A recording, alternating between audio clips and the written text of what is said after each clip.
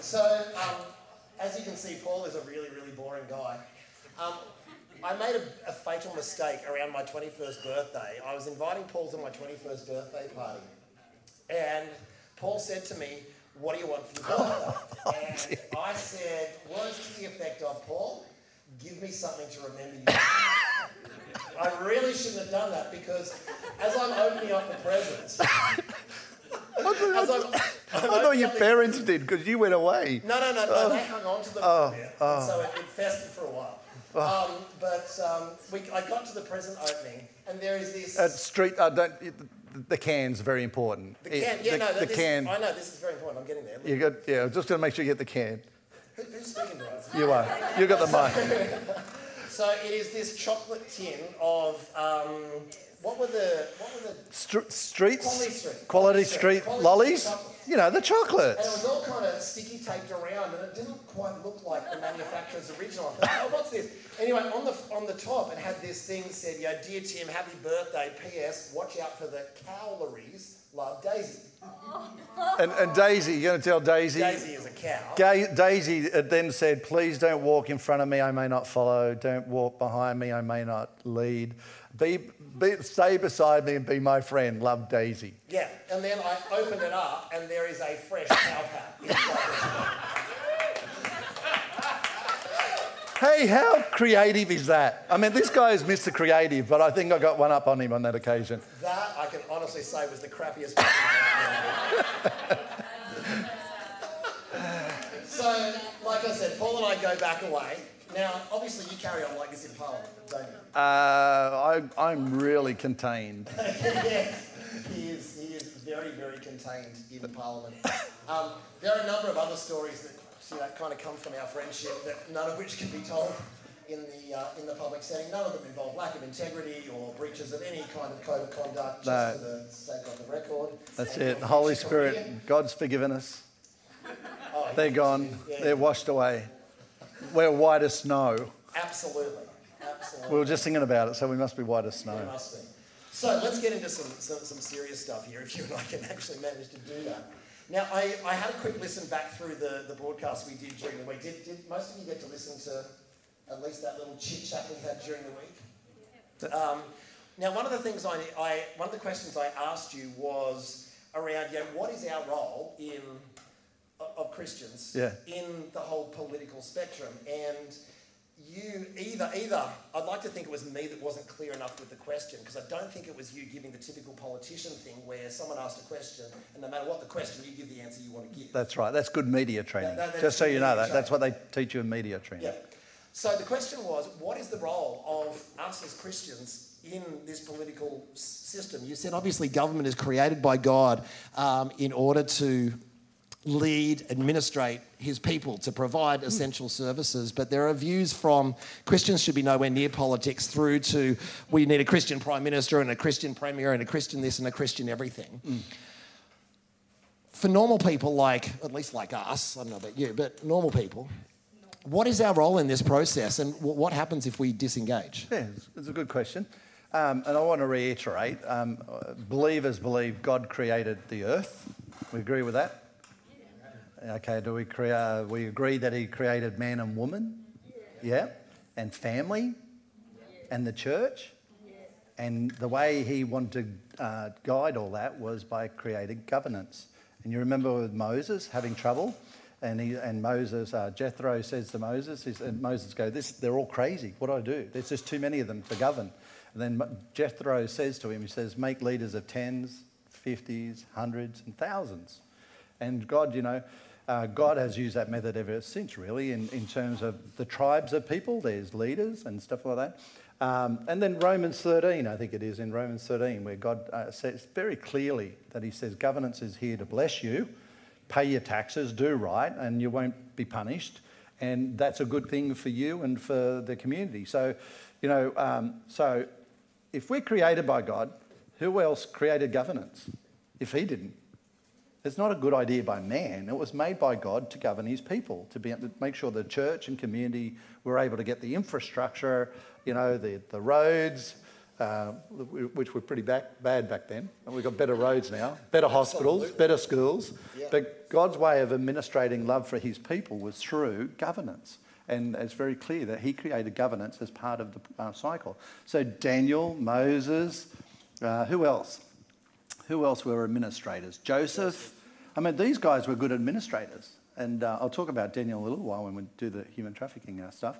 But yeah, the best governors are the ones that follow Jesus and listen to his voice, because he actually has a few steps ahead of the game. Remember the famine? Okay, 7 years of famine are coming. Plan for it. This is what you've got to do. A, B, C, D, N, E, N, F, G. And so he does it. What happens? His country that he represents under God gets blessing. Even though it had hard times, it was blessed. The second thing that's pretty important. So we establish that governance is from God. Do we agree with that? So what are Christians doing in politics? Well, actually, it's what's politics doing in Christianity, really, is the question. And it's because God put it there to look after his people. Second thing is, there's a wonderful saying which is, says, policy is made by those who turn up. So back in the 1900s, when the federation was done, most of our federation, our constitution, was written by Christian men. Okay? That's not against the women. Let's face it, the women probably told the men what to write. And it would have been better if there were women involved, for sure. No, the women just made the guys think like they were doing it. And but it was really the women who did it, because really good women do that. But no, what's really important is that virtually all those men were church-driven men. I'm not saying they're pure and they're excellent, but they were the things of God were in mind when they made the Constitution for Australia. And a couple of things that are misquoted during that is the fact that church and state should be separate. It was never about that. It was because the Catholic Church and the Anglican Church were trying to get each other's ground and say, we're the dominant faith, we're the dominant faith. And then what actually happened, they said, no, in this clause in the Constitution, we're going to say there's no dominant faith, okay? We're not going to set you all up. We're not going to even say that you're the faith for the state. So they didn't say the Church of England was the faith group, and they didn't say the Catholic group was and that was the heart of it. Not that church and state should mix, okay? It was never about that. It was about there would never be a dominating Christian faith that would be able to say, we're in charge, okay? So should we be showing up in those kind of realms? And, you said policy is made by those who show up. And, you and I over coffee, I've heard you say in the past, you're the one on the coalface, fighting the fights, fighting the battle. And sometimes you kind of feel like, where is the church? Yeah. If you could give us a challenge around showing up, what would it be? Well, I think, there's I think it was Hills once time that someone said something about, this guy in the circus, and he's singing out the crowd, who thinks I can go across the rope on the tightrope with a little bike? And everyone's saying, yeah! And he's going, no, who really believes I can do this on the bike, go across the tightrope? He goes, yeah! Says, who really believes it? And says, yeah! And it says, okay, you come up with me. No! And sometimes like that, everyone thinks we should be there and we should be doing it, but sometimes we look behind us, there's no one there, okay? And so we still take on the fights, and it's really sad. So what's happened since the 1900s is when most people were church-attending politicians, okay?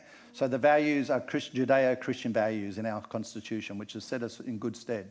And most Western culture, Western civilization is based on Judeo-Christian values. Those values were framed around from the Ten Commandments, which are really good laws. We don't want to see people killing each other.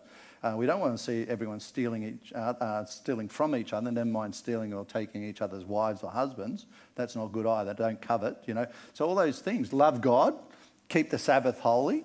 That's good for us. Now in the 24/7 cycle, we don't get a rest even on Sunday. And that's not good for marriages, not good for families, not good for kids, is it? Really, when you see it, you've got to have a day of rest. So God didn't say that for fun. He could see that families need that time where they're going to come together at least one day a week, never mind to worship and have time with him. So from when it all happened in the Constitution, you've got all these people writing this, believing this, and then what's happened over time, it's diluted. So more people got elected that don't believe those things. And now we're at the other end of that where very few, well, not very few, but quite a few politicians no longer believe all that. And so now we've got lots of other views. So this is where we're up to, is some people think we shouldn't be at the table of democracy. And democracy is a round table with all voices, okay? But they want to keep the Christian voice out, okay? And there's a reason for that, is that now more than ever, they don't want a Christian voice there for one particular reason, and that is the boundaries that God sets in our life, they want to break.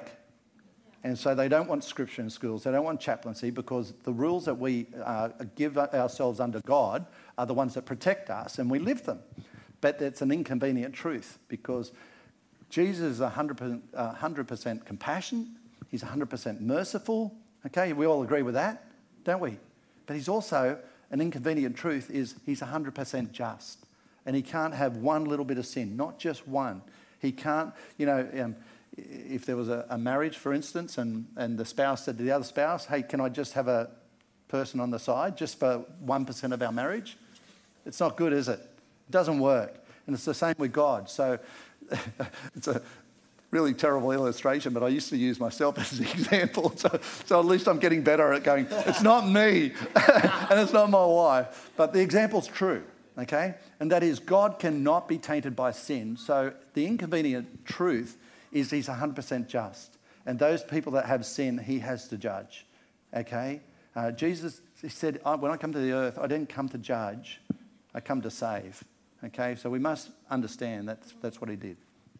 Okay, so let's dive into a couple of issues. Now, we've seen in the last month or two the state of New York over in the US pass some pretty horrific laws around late-term abortion, which, for all of us, we just think that's an absolutely horrific set of laws. How close are we to something like that here in New South Wales?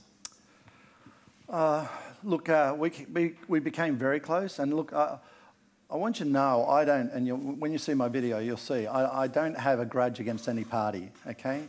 I love people, God loves people, and God's heart is that he wishes none shall perish, but all should come to eternal life. And that's my heart too, okay? So when I say the next comment, I'm not trying to pick on any party, but the Greens did introduce a bill into Parliament that would force doctors to have to present their patient for an opportunity for an abortion. They also want to move the buffer zone, make a buffer zone from the healthcare clinic where a lot of Christians go and pray, and offer young ladies opportunities to walk away and get some help.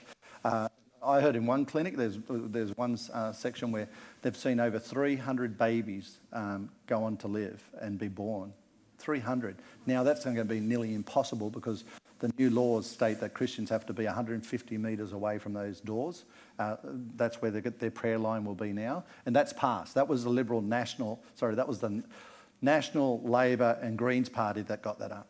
Okay, so that's really disappointing because we thought Nationals used to be on our side on these things. But I'm only informing you, okay? I'm not trying to pull anyone down any party. Every party has its faults and good points and faults. But the Green Party had that, and they had the final thing was late-term abortion, which virtually up to 39 weeks. Now, this is crazy, and look, I'm just aware there's kids and stuff here, but can you imagine? I mean, but can I just say this, to twist it a little bit? While that's quite unacceptable, the other side of things is they also introduced, the Nationals, introduced euthanasia bill, which we only won by one vote. So if you look at lifespan, they're just saying we can kill you while you're alive and we can kill you while you're in the womb. And I'm not trying to be gross there, okay, because I'm a nurse and I know there's a lot of women that have a lot of tough times and they have to work through this, okay? So I'm not trying to try to be mean in any way. I'm just trying to bring you along what's in our world in politics and that we have to address and vote on and try and convince other members not to vote for. And we won the euthanasia by one vote. One vote, we stopped it from happening. And they're going to bring it straight up. As soon as we get back in, they're going to bring it again. Now, the problem with it is not just the fact that we don't want a culture of death. When you go to see your GP, you want positive. You don't want him to say, look, we're going to have to put you down. Like that's not what you want to hear. You want to hear, it's bad, but we believe we can heal you. We believe we've got the technology. And if we haven't got technology, it's going to be rough, but we're going to see if we can get to the other side with this. And most of us will get through the other side with the doctor's help, and that's fantastic. But on the other side, I used my influence to call an elder abuse inquiry, and people are stealing their parents' money. You know, they've got a sense of entitlement. They'll take $10 the first time, $50 the second time, next minute it's thousands, next minute it's tens of thousands, next minute they're trying to find a way to empower themselves to sign over the property. Can I say, what's the next step with euthanasia? Because if you could make that happen, there's no testimony against your situation. And of course, the other thing with euthanasia, if I can say, is I think the Aboriginal culture don't like the idea of it because they're suspicious, and you can understand their history. So their suspicion is, of course, the disabled group are very suspicious too, because it's saying, who are you to judge my value of life? And so they're very suspicious of that too. So just to bring it back, so you can kill babies up to, you can take the baby's life up to 39, 40 weeks. And actually there's some talk to say that it should be able to, after you give birth. Okay? So there's a saying in the Bible that says, the heart of man is deceitfully wicked, no man knows it. Okay? So if you don't have these boundaries and you don't want Christians in politics, where do you think the values are going to come from?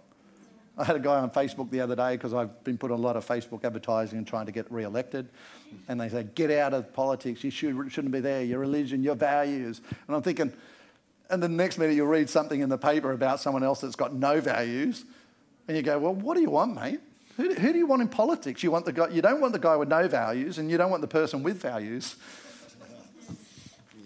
Hey, that thing with, in terms of elder abuse, I mean, I've obviously been in many palliative care wards and, been with people in their last stages of life. Yeah. And if you talk to nurses in palliative care wards, they start going, here's the extra family members coming that want in on the will.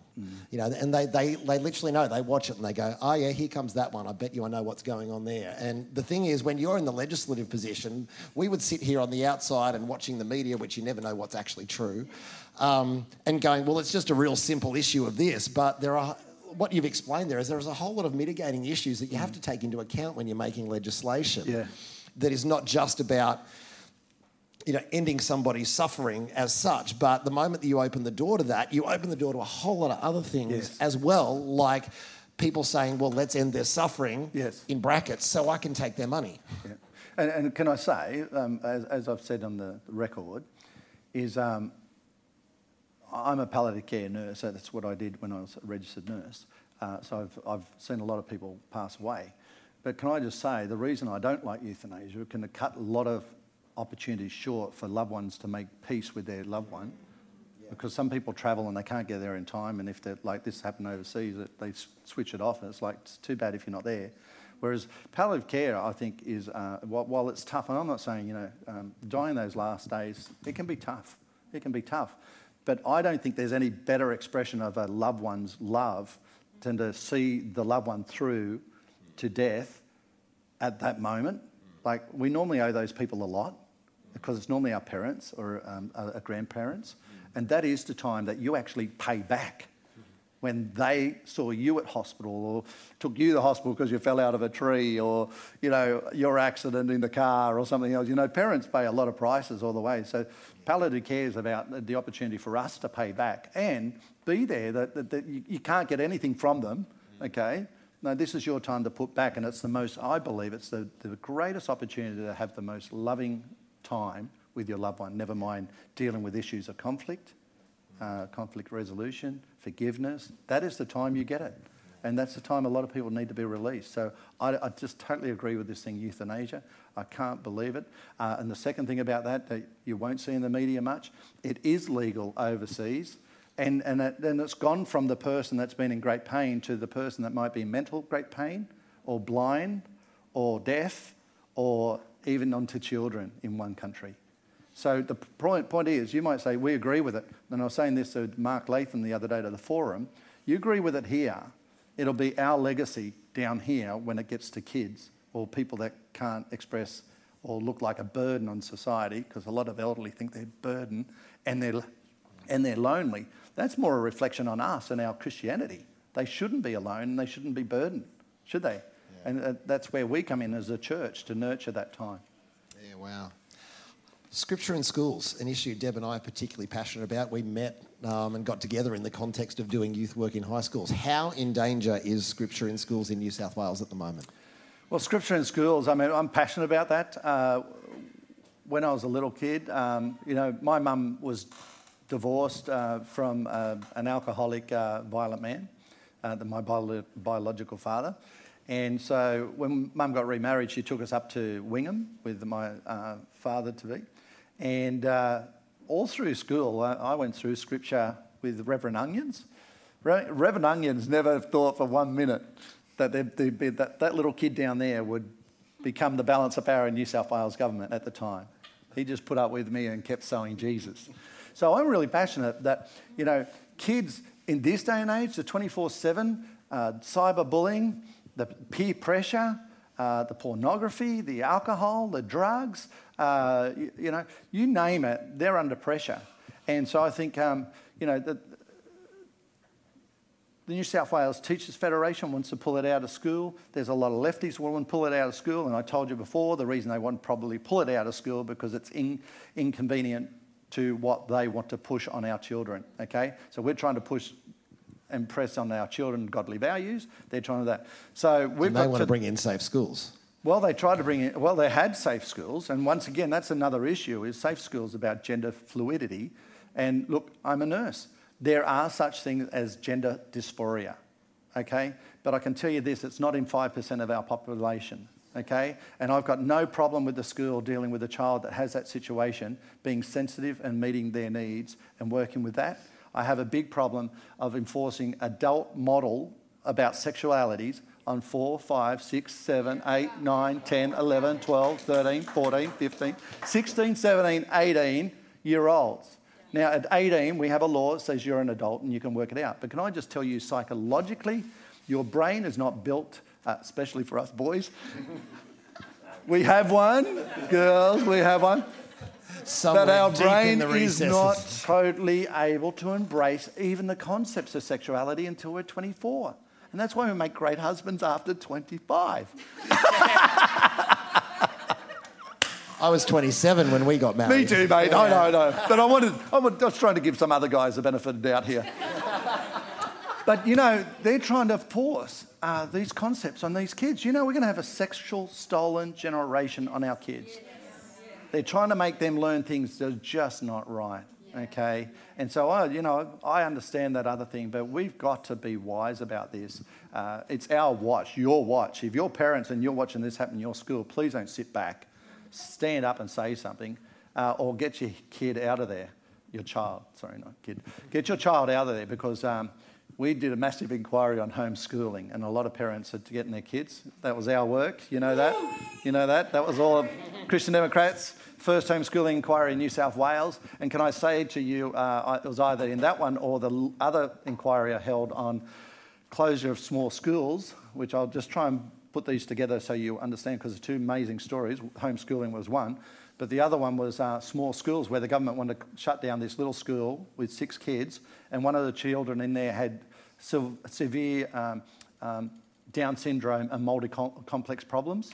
But he was thriving in that situation. He was doing well, and they wanted to shut his school. So for 2 years, I called an inquiry and everything else, and 2 years later, we defeated the education minister, and he had to eat humble pie and come back and said, we're going to leave that school open. 2 years. For that little kid, that was his world, chucking him up on the road with 40 more kids, and if he soiled himself in the class, could just undo his world for the rest of his life. And we fought that, and we won that, and we also helped the homeschoolers, God bless them. And 25% of people in homeschooling are Christian, okay? Others do it for special needs or the speed of their child's learning. There's lots of reasons why people do home ed. But one of the best things about that inquiry, they were all critics when I first started. All the people, I used the clerk of the house, who's the main guy of the whole thing. The clerk says to me one day, we're coming down the elevator, he says, Mr. Green, he says, we're all very curious. How did you get the numbers for the homeschooling inquiry? Because the Greens were against it. Okay, the Greens hated it, Labor hated it, Liberals hated it. And I said, let me just say I banked a few of my political currencies. And so the Greens backed us, and they went after the Christians. The Greens went after the Christians in the homeschooling inquiry, even though there was a lot of people in Byron that homeschooled. And they were really annoyed about that. So the main thing is that we've now got all that happening with safe schools, and they want to get scripture out of schools. In New South Wales Teachers Federation, not every teacher wants to get scripture out of schools, okay? It's legally obliged to stay there for half an hour to an hour a week, legally at this point in time, and there's a push to get rid of it. And of course, SRE is all faiths. Okay, I was just thinking about it last night actually, because we've got this Islamic thing, all those people being shot in New Zealand. And I was thinking, isn't it ironic the left saying all tolerant harmony and everything else, which is really nice, but they're trying to discriminate literally against anyone with a faith and get them out of our secular schools. But the school was started by the church in 1840. And one of the things in Manning Clark's book, he says, we're going to raise these kids up. Yes, it's it's not church because the church has handed it over to the state because the state took it on, but we're going to raise them up to be great Christian citizens, in 1840, 1848. So Scripture has come very close. We've been able to defend the enrolment form a couple of times to try and the stats. But there's a push to get rid of it. And while you've got the balance of power, people don't want to push against you too hard because they might lose your favour. So we've banked a lot of our credibility. We don't play ransom politics, okay? So everyone says, why don't you just go and pull the big ransom lever and hold the government? Well, if I do that, I hurt a lot of families and the economy. I can say no to the government a lot, but it'll actually hurt a lot of people more than it'll actually help. Okay, so we don't play ransom politics. So we've used really strong language, some other opportunities to generate a culture of you mess with Scripture, you're messing with your potential votes in the future. So we've been able to save it to date, and I think it's important. Oh, sorry, mate, I want to say this because it's really important. Secular ethics, education, and Scripture are different, okay? One is to train you on values and mind and how to process certain situations. The other one deals with sin, sin and Jesus Christ, or sin, your spiritual health. So, we're meant to be a holistic approach, but they don't want the spiritual now. The problem with that is this. So the real problem I have with this, now more than ever, our kids in schools need Scripture. Yeah. And they need chaplains that can pray for them. They won't pray for them. They won't let them pray for them. It's actually out of the rules. You're not allowed to pray. But you think of how many kids are in a dark world. Yeah. And I don't know about you, but when I get prayer, even if I don't like the person praying for me or they're saying something really weird, you still get encouraged. Don't you think our kids need that more than ever? So taking all this service away of spiritually the well-being of a person, body, mind, soul and spirit, taking the spirit away, it's just crazy because you know what's going to happen is you leave a void. So these kids in the secular classes will have a void that has been created by God himself to fill him with. If you don't fill it with him, you'll fill it with other stuff. And it's the sort of stuff we do not want in our nation, okay? So now more than ever need to fight for Scripture. The second reason is my son lost 2 girls in year 11 that committed suicide. And suicide between young girls, between the ages, I think it's 15 and 24, there's been a 70% increase over 10 years. That's shocking. And they're learning how to make it more final, which is disastrous. And so I used my balance of power once again in another situation to call an inquiry on youth suicide. And you know why they commit suicide, a lot of them, the findings? They have no hope, no future. Yeah. That's what they think. And I get so annoying because Jeremiah 29 verse 11 says, I know the plans I have for you, plans not to harm you, but to give you a hope in the future. And guess what? I don't care if you hate Christianity as a political party. I understand it. If you make a personal choice to hate it, why would you remove it from our schools? So when my son has now lost 2 girls in his class, and he goes to his bedroom that day or the next day, and he shuts his door, I'm there as a parent going, will he be alive in the morning? So I want the opportunity that these kids, when they think there's no hope and no future, which when you have secular ethics education, that's it. There's nothing beyond that. When you have Scripture, there's something beyond it. There's a God that's created you, knitted you in your mother's womb, knows how many hairs are on your head, has a plan, a hope and a future for your life. And not only that, he wishes to, he gave you your gifts and talents and he's able to evolve you further into all that he's creating you to be. And you're going to have a journey of a lifetime. And the problem is that journey is going to have its most toughest ride normally in teenager years. So why wouldn't we want the extra resource in our schools that's free and it's good for our spiritual health and good for our kids? Why would you want to get rid of it at our schools? Simply because you've actually got an ideology that is inconsistent to embrace faith. Yeah. And that helps them do anything they damn well want with our kids, if I can say that, sorry. But they can do anything, you can't say that. I said it twice now. If they can remove those things from your children, they can do anything with them. And the other point is you love this? Yeah, I know. The fifth point. Well, I've got so much to give you because I had 8 years of this stuff, you know. But look, there's a quote from Frederick Douglass, who was a social reformer for the US, and it says, you know, it's better to build a strong child than to have to heal a broken man. And they still have not... Can I go one more? Like, what? No, seriously, Scripture. What is Scripture? It's introducing kids to the global citizen of all time. Better than Nelson Mandela, who's awesome. Better than Martin Luther King. This guy, Jesus, is global citizen of all time. And his message, how to treat women. Love your wife like I love the church, so much so that I'll lay my life down her. Look after the widows, look after the children. Okay? You know, men, like, my goodness. He tells us how to be men and good men. And, you know, we're losing 2 women a week in domestic violence, but we don't want Scripture in our schools. You know, the best message for how we're going to treat our women and value our women is what Christ said. So why do you want that out of school? Inconvenient. It goes against the other messaging that actually are aiming for, which is secularism and all that stuff. And there's no God and you have no plan, you have no purpose. Come and try all this, it's really good for you, but you'll end up a broken person. You know, I love Scripture because it impacted my life, and I'm fighting for it tooth and nail to make sure we do what we can to make sure our kids have every opportunity to learn about a loving God like I did, that even on my worst days, I knew where to turn. Yeah. The day that they don't know where to turn is going to be an absolute blot on our legacy, the church. Okay? Long answer for a very little question. Was that a good answer? Come on, that was awesome. All right.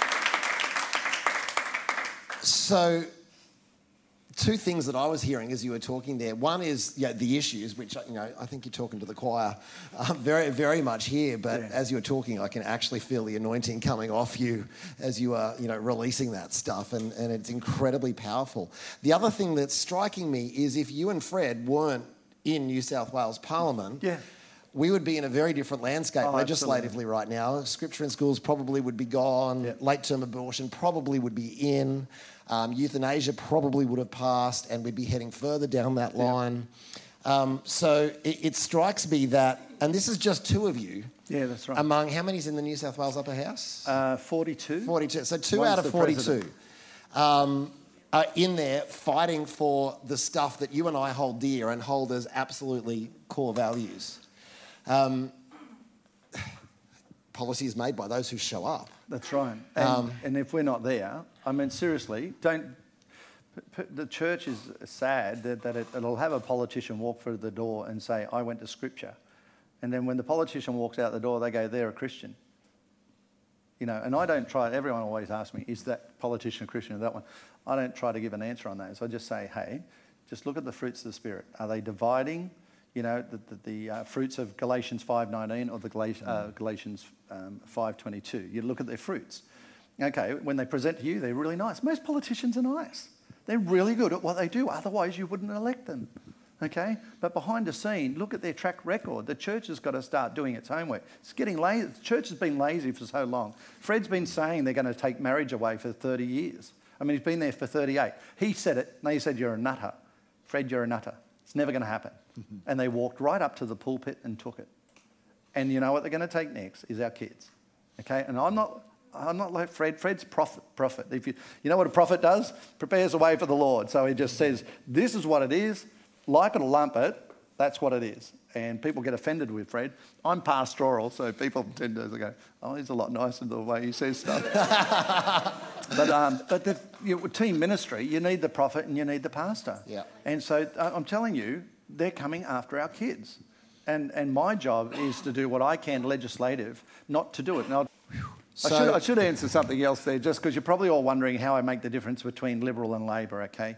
It's just simply this. It's not that they're too far different, but for the last 8 years, when we've gone to Liberal Nationals about Scripture, chaplaincy, and those two particular, I've been able to get them on side, and that's important to me. It's not that they're much better than the other side, okay?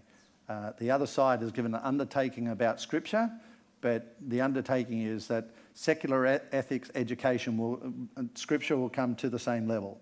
Okay, they still believe in Scripture, but it'll come to the same level, and they'll make that just as funded and whatever, the secular ethics. And there's a big difference. I keep saying to the guy, I said, I'm not disagreeable about secular ethics. Put it in the curriculum if you want. Although I'm getting a bit more sceptic that it's actually a lefty curriculum, which is not going to help our kids long term. Safe school style secular. Yeah, ethics. or the left sort of the way that left process socialist issues. That's what it is.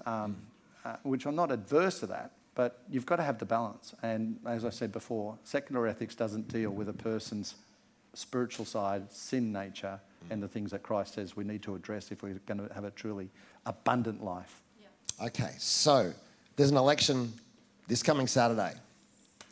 Now, you're in the upper house. Now, remember, the upper house is not where you're not a local member of any area as such. New South Wales. You are. The upper house is you represent the people of New South Wales. You represent the people of New South Wales. Now, the thing is, when we come to an election, most of us, and maybe I'm talking about myself here, most of us go in there thinking about who we're going to vote for in our seat as our local member. That's the little small paper.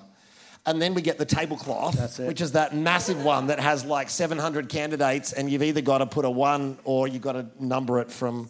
What's the... 1 to like, 15. Yeah. Under the line. 15 at least, at out least. Of like 40 if you do something. Less than 15, it's a donkey vote, basically.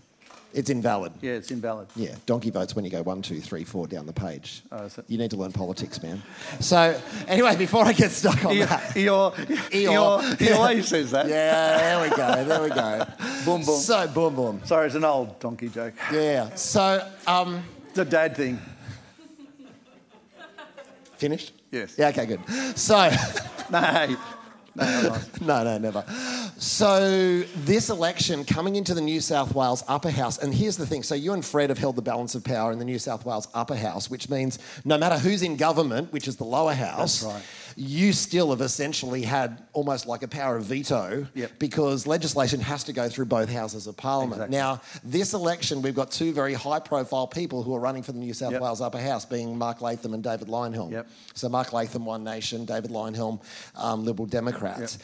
And the Australian Conservatives as well. And the Australian Conservatives are coming in as well. Corey Bernardi's team. Corey Bernardi's team. So what pressure does that put on you? You know, you're up for election next Saturday. What pressure does that put on you? What could that mean for you? It could knock me off the list. It's anticipated. Who likes politics? Yeah, okay. That's good. But you've got to be finding it interesting, surely, just what happens in the chamber. So it's predicted that Labor will get 8 seats in the upper house. Libs will probably get 8 seats in the upper house, so that's 16. The Greens will go from 3 to 2, so they'll give them 2, so that's 18. And then Mark Latham's getting so much airtime, he could possibly get 2 seats, 3 seats. The Shooters are going for a 1 sheet, and they got the first column. I'm really angry at God because I'm going... Because the first column on the... Why did you give it to my friends? You're meant to give it to your son. You know? But anyway, so I figured his way is still better than my ways. But the Shooters will get their seat, so that's 17. 16, is that right? Sorry, that's 19. So if Latham gets 2, that's 21, and then it's bye-bye Paul Green. Which, personally, it doesn't bother me. I'll just... next chapter with the Lord. But you'll just run for federal Senate. Opportunities arise. Anyway, sorry, go on. No, we want to get you elected on Saturday. First things first, we really need the Christian Democrats there with the balance of power. So what could happen post this election this Saturday, what could happen legislatively in New South Wales if the Christian Democrats aren't there? What could come in? How could the landscape change? Well, it depends who's got the balance of power. Now, Mark Latham is really good on religious freedom. Okay, he's not a Christian, and actually part of my role as being a Christian politician. Well, my wife says we're missionary in politics. If you don't like Christians in politics, I'm a missionary in politics. People seem to be able to accept that a little bit better.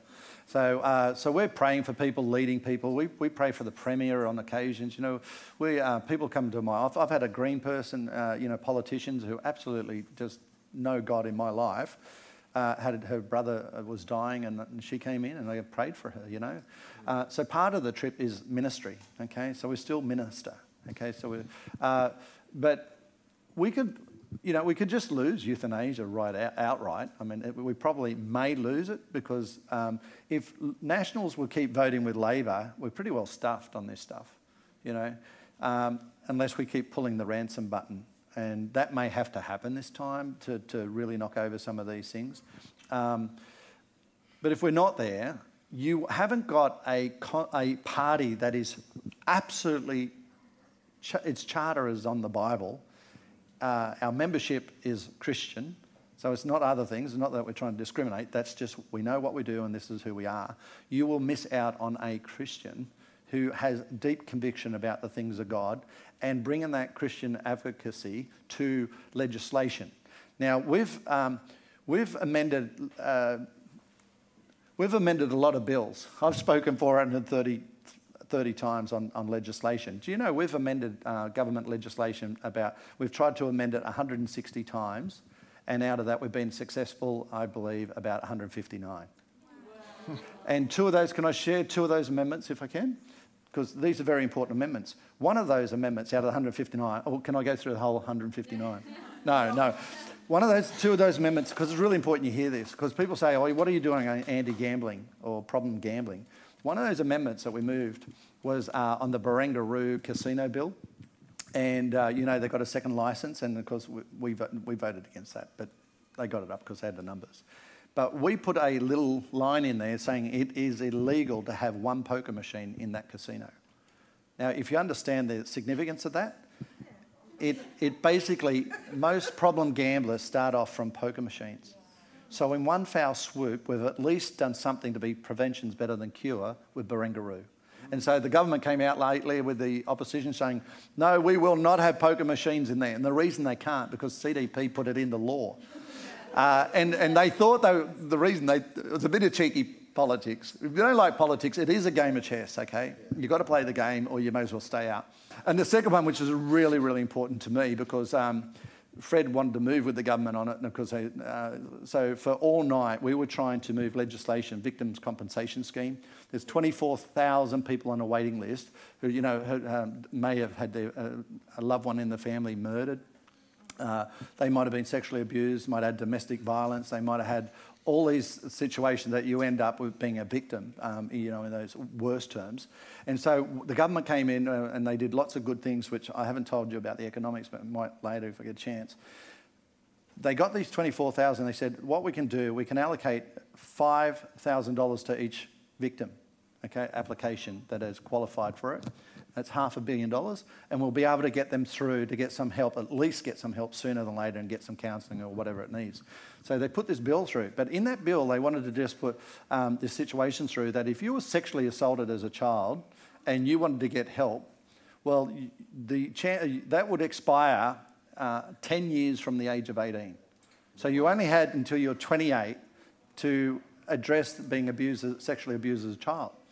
I couldn't go there. I just said, no, I'm not doing it. And 5 a.m. in the morning, we pass another amendment. This is the second amendment of our 159 amendments. And this amendment basically said, I don't care if you're 8, 28, 58 or 108, you will have a right to go and get help and get victims' compensation scheme, get money to help you. And we put that in, only amendment approved for that whole bill at 5 a.m. in the morning. So they're just two amendments of 159, and I'm not telling you all the ones we moved on behalf of workers across New South Wales with the leasing of poles and wires and privatisation. We were able to get workers' entitlements secured, okay? And that was very biblical too. So I think of leasing of poles and wires, The union came to us. They didn't want it, obviously, but we heard all the evidence and we thought it was a reasonable case. 28 out of 29 on their wish list, we were able to get through for workers' protections. 28 out of 29. Wow. So we're pushing the time clock because it's unlike you and me to talk we can talk all night. I know. And you look interested or you're tired. There are a few people actually lying down unconscious, but... I did do a lunch the other day at Here we go. See, I've opened him up again. No, I did a lunch the other day and I was with a seniors group and there must have been about 50 of them. I didn't take it personally, but... Okay, so... and it was after lunch, which was worse. Oh, that's the worst time for anyone. No, I was really encouraged. When I seen some eyes open, I was deeply encouraged that they were trying. Okay, so God bless them. I want you to tell us about the modern slavery bill because this is in a moment. Yep. Because this is kind of one of your crowning achievements, which is quite stunning. So it's not all glamour and media and privilege and free car rides or whatever. It's no free cars. I have to drive everywhere. Yeah, I know. Unless I get in the Senate, then they get a driver. Yeah, that's right. But there is a price to pay for all of this stuff too. So please be praying for people like Paul. And strength, wisdom, health, and favour right now. Thanks. Yeah. If you could. Okay. Now, I'm going to step out of the way. Yep.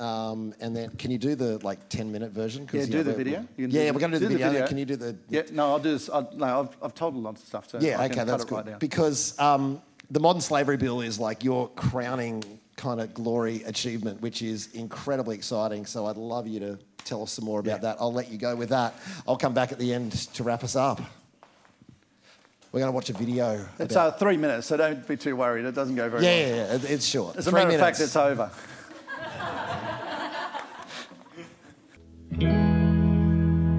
I think any Christian has to wrestle with what it means to bring your faith to work. It doesn't matter whether you're a teacher, a nurse, a movie producer, or even a politician. If you follow Christ, you are a changed person. Navigating all of this in the workplace can be hard for anyone. When I worked as a registered nurse, one day I was called in to help with a medical procedure. It wasn't the first time I'd seen a baby's heartbeat on the monitor, but on this occasion, in a moment, that heartbeat was gone. That impacted me greatly. People assume now that I'm pro-life because I'm a Christian, or because I'm a Christian member of Parliament, and that's what's made me pro-life. But I didn't come to faith until I was an adult. The truth is, it was that procedure that made my view before I came to faith. Reflecting back on it, I realised it was that moment that was pivotal to why I do what I do today.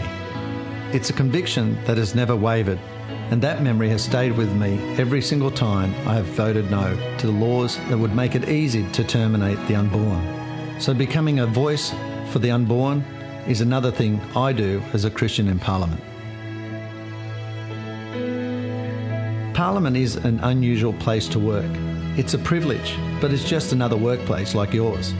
Some of my colleagues share my views, some of them disagree respectfully.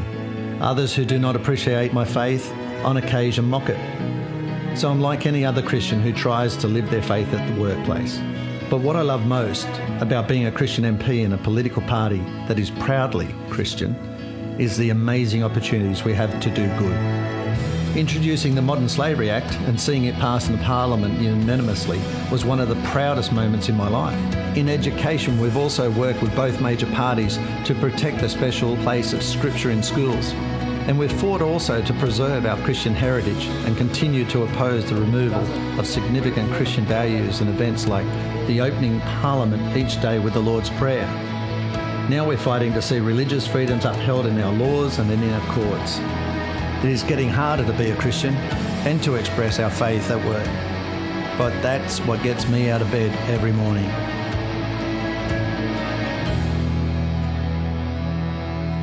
You know, we worship an awesome God who faced the ultimate persecution. Each day I get to come into this place with a Christian voice. I'm grateful for every day the Lord gives us where we're able to represent His people and represent this state in a way that is honouring to Him and His people.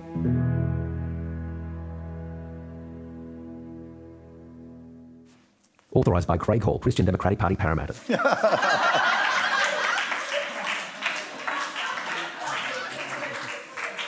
We're in election time, so we've got to do those things. I'm always touched by that video every time.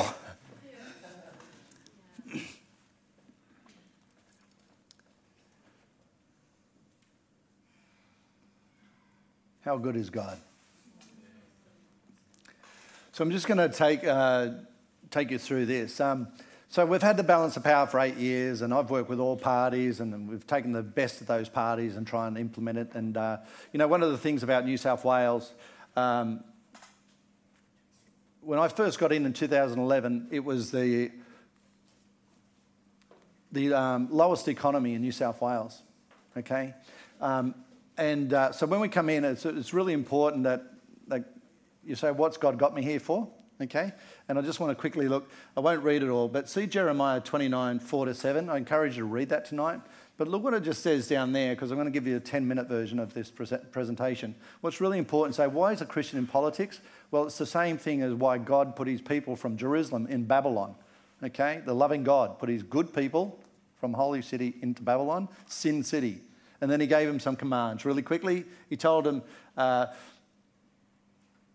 this is what the Lord Almighty God says to all those carried into exile from Jerusalem to Babylon: build houses, settle down, plant gardens, and eat what they produce. Marry and have sons and daughters, find wives for your sons, and give your daughters in marriage. So they too will have many sons and daughters.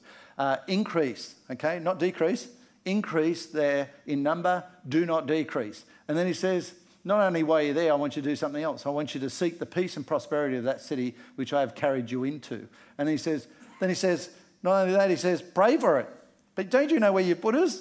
It's in the worst place, and they're all sinners, and it's all terrible, and it's going downhill. We've got safe schools, we've got we've got gambling issues, we've got marriage issues, we've got family. It's all going, and you put me right here in the middle of it? And he says, yes, I want you to pray for it. I want you to seek the peace and prosperity of that. Okay, so Isaiah 61, which virtually says, go out there and look after that's desperate and help them. And, all the thing that we're meant to do as the gospel.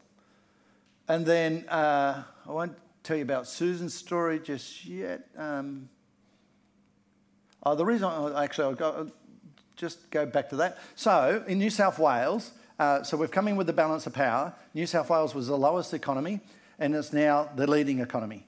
We were in deficit. We're now in surplus. If you sold everything in New South Wales in 2011, you give a cheque to the government for $137.5 billion when I first got elected. Now, when I'm finished next Saturday, potentially, you would give them a cheque for $245 billion. So that means the CDP, the Christian Democratic Party, has been in reforms, which I told you about those amendments, that were reforms. We were smack bang in the middle of that to see the prosperity of New South Wales. Okay, by $115 billion. So I've done my job. What did God tell us to do? Jump in there, make the difference. Pray.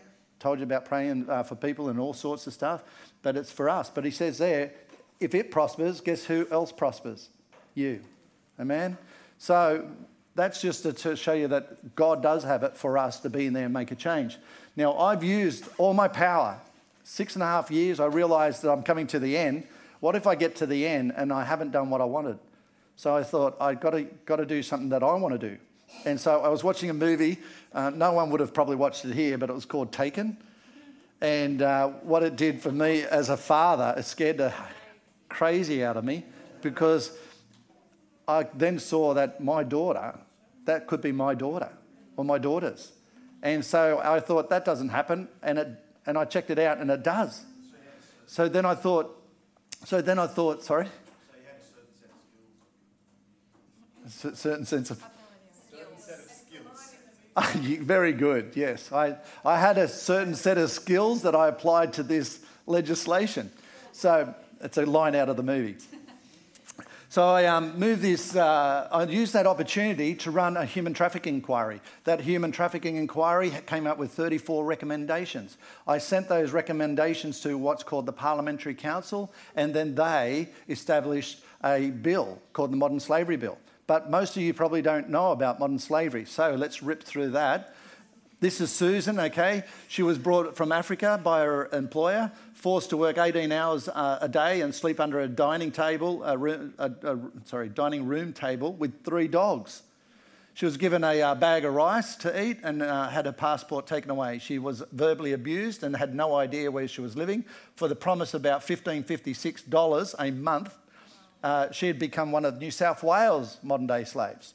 Okay, she couldn't take the bin out because she'd be exposed, so her boss did. And then next paragraph, it was fear for her safety and that of her 3 children in Africa that drove Susan to escape. She says, finding an unlocked padlock on the back gate, she recalls running to a neighbour's house for help and being chased by and attacked by her employer's friend. The police were called. Now, what she says is just profound because this is the vulnerability of it. I don't deserve this. I didn't ask for this. I can't believe that somebody who knows me, somebody I thought I could rely on, somebody I was looking up to, can turn to take advantage of me and make me vulnerable in this way, in a way that I wasn't expecting. And it goes there to say she didn't pursue it with police, which is not an unusual pattern because they don't want to see their visa cut and a whole bunch of things, but that wasn't pursued. She was one of New South Wales modern-day slaves. So what is modern-day slavery? Basically, it's power over another, exploitation, loss of freedom, okay? And there on the list, you'll see it, harbouring, deceptive recruiting, debt bondage, forced marriage. Millions of women are forced to marry over the globe.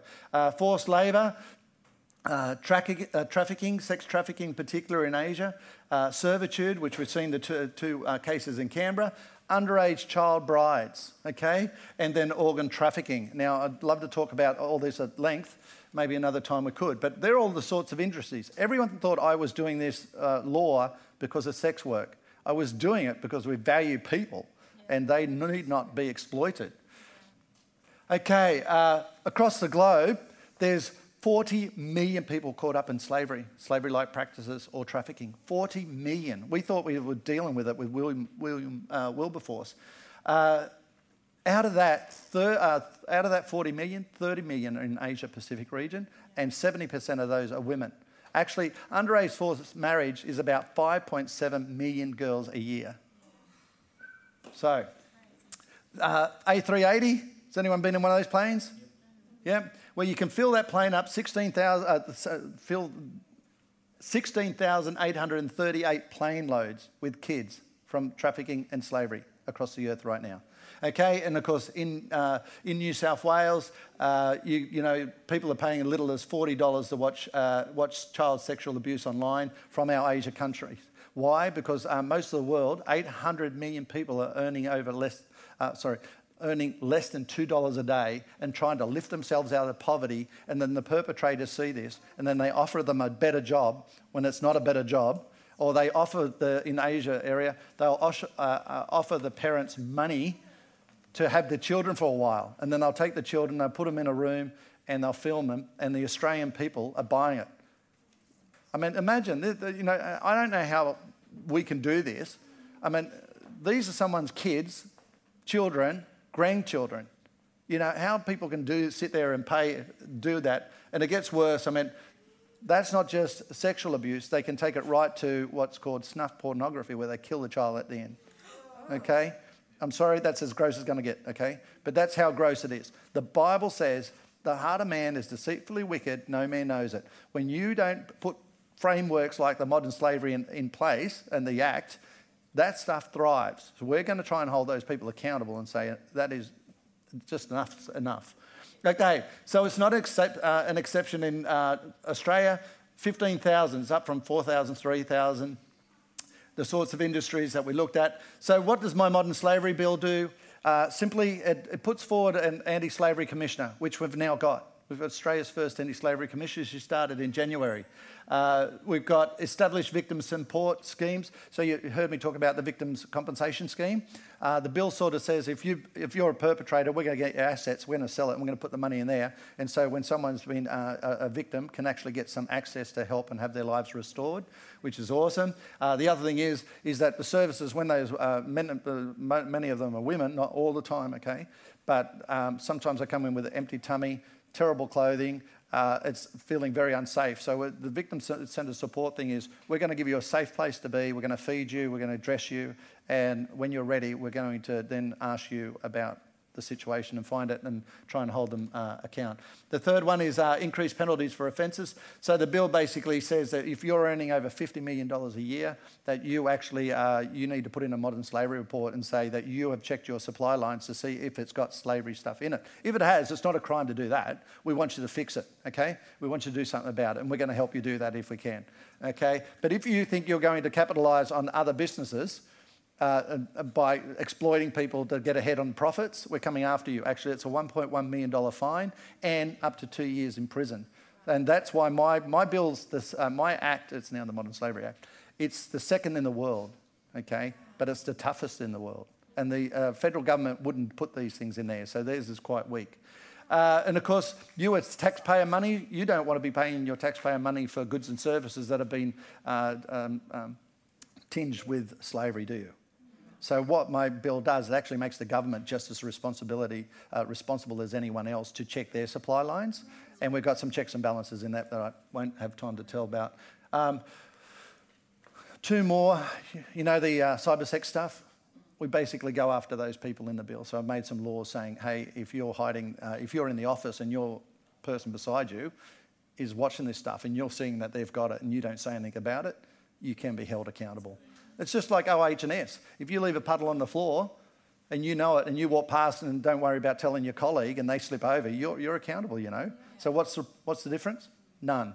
Okay, so we're making sure that we're shutting down those sorts of avenues. Never mind holding the perpetrator accountable. The other one, number 0.6, is the underage girls been sent to marry 30, 40, 50, 60-year-old men. We've criminalised it. So if parents think they're going to hand their little girl over, we're going to take them to jail and send a very clear message in New South Wales. It's unacceptable and it's wrong. We call it pedophilia.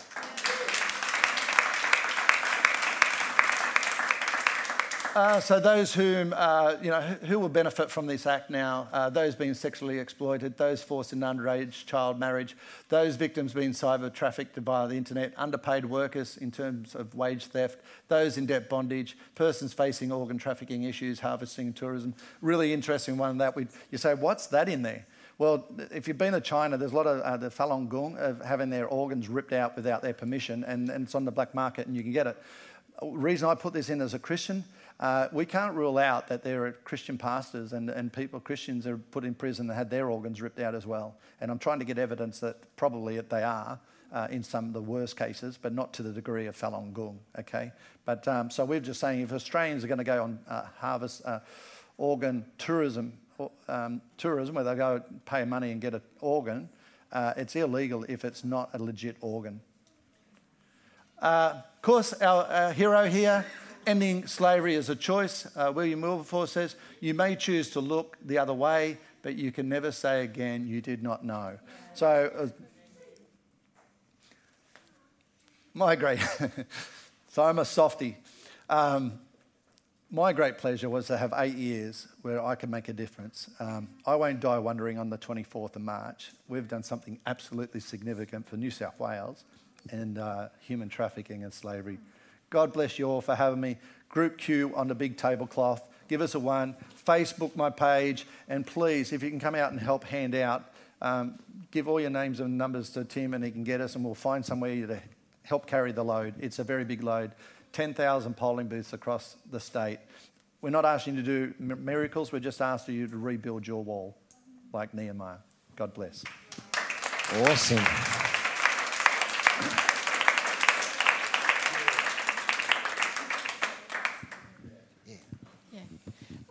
Can we just actually stand up and honour Paul and just give him a clap? Let's just honour him.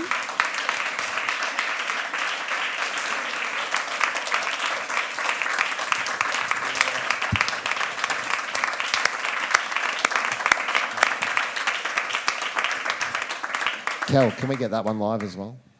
Just want to honour the cost that you have paid and the sacrifices that you've made, and for the way that you've spearheaded light into darkness. So we really honour you for that. we really don't have much time, but I feel like we'd love to pray for him as a community. Can we get around him and just have maybe 2 people pray or 3? And then we need our kids to come and just be... Why don't we just get the kids to come in and be with us anyway? And then we don't have to stress as much about the time. Just bring them in. Just go and tell the kids leaders that the kids can just come in. And Paul's got 6 kids. So while we're waiting for them, so one of the things, we're a church, we're not going to tell you how to vote. What we do want to do, though, is make you aware of what's at stake right now so that whatever decision you make, it's an informed one. And one of the things I just beg of you is that great big, massive ballot paper, don't think it's not as important. It is critically important. And if these guys weren't there in the last 8 years, we would be in a very different landscape right now. So please, pray before you vote and then vote well. Let's pray for you.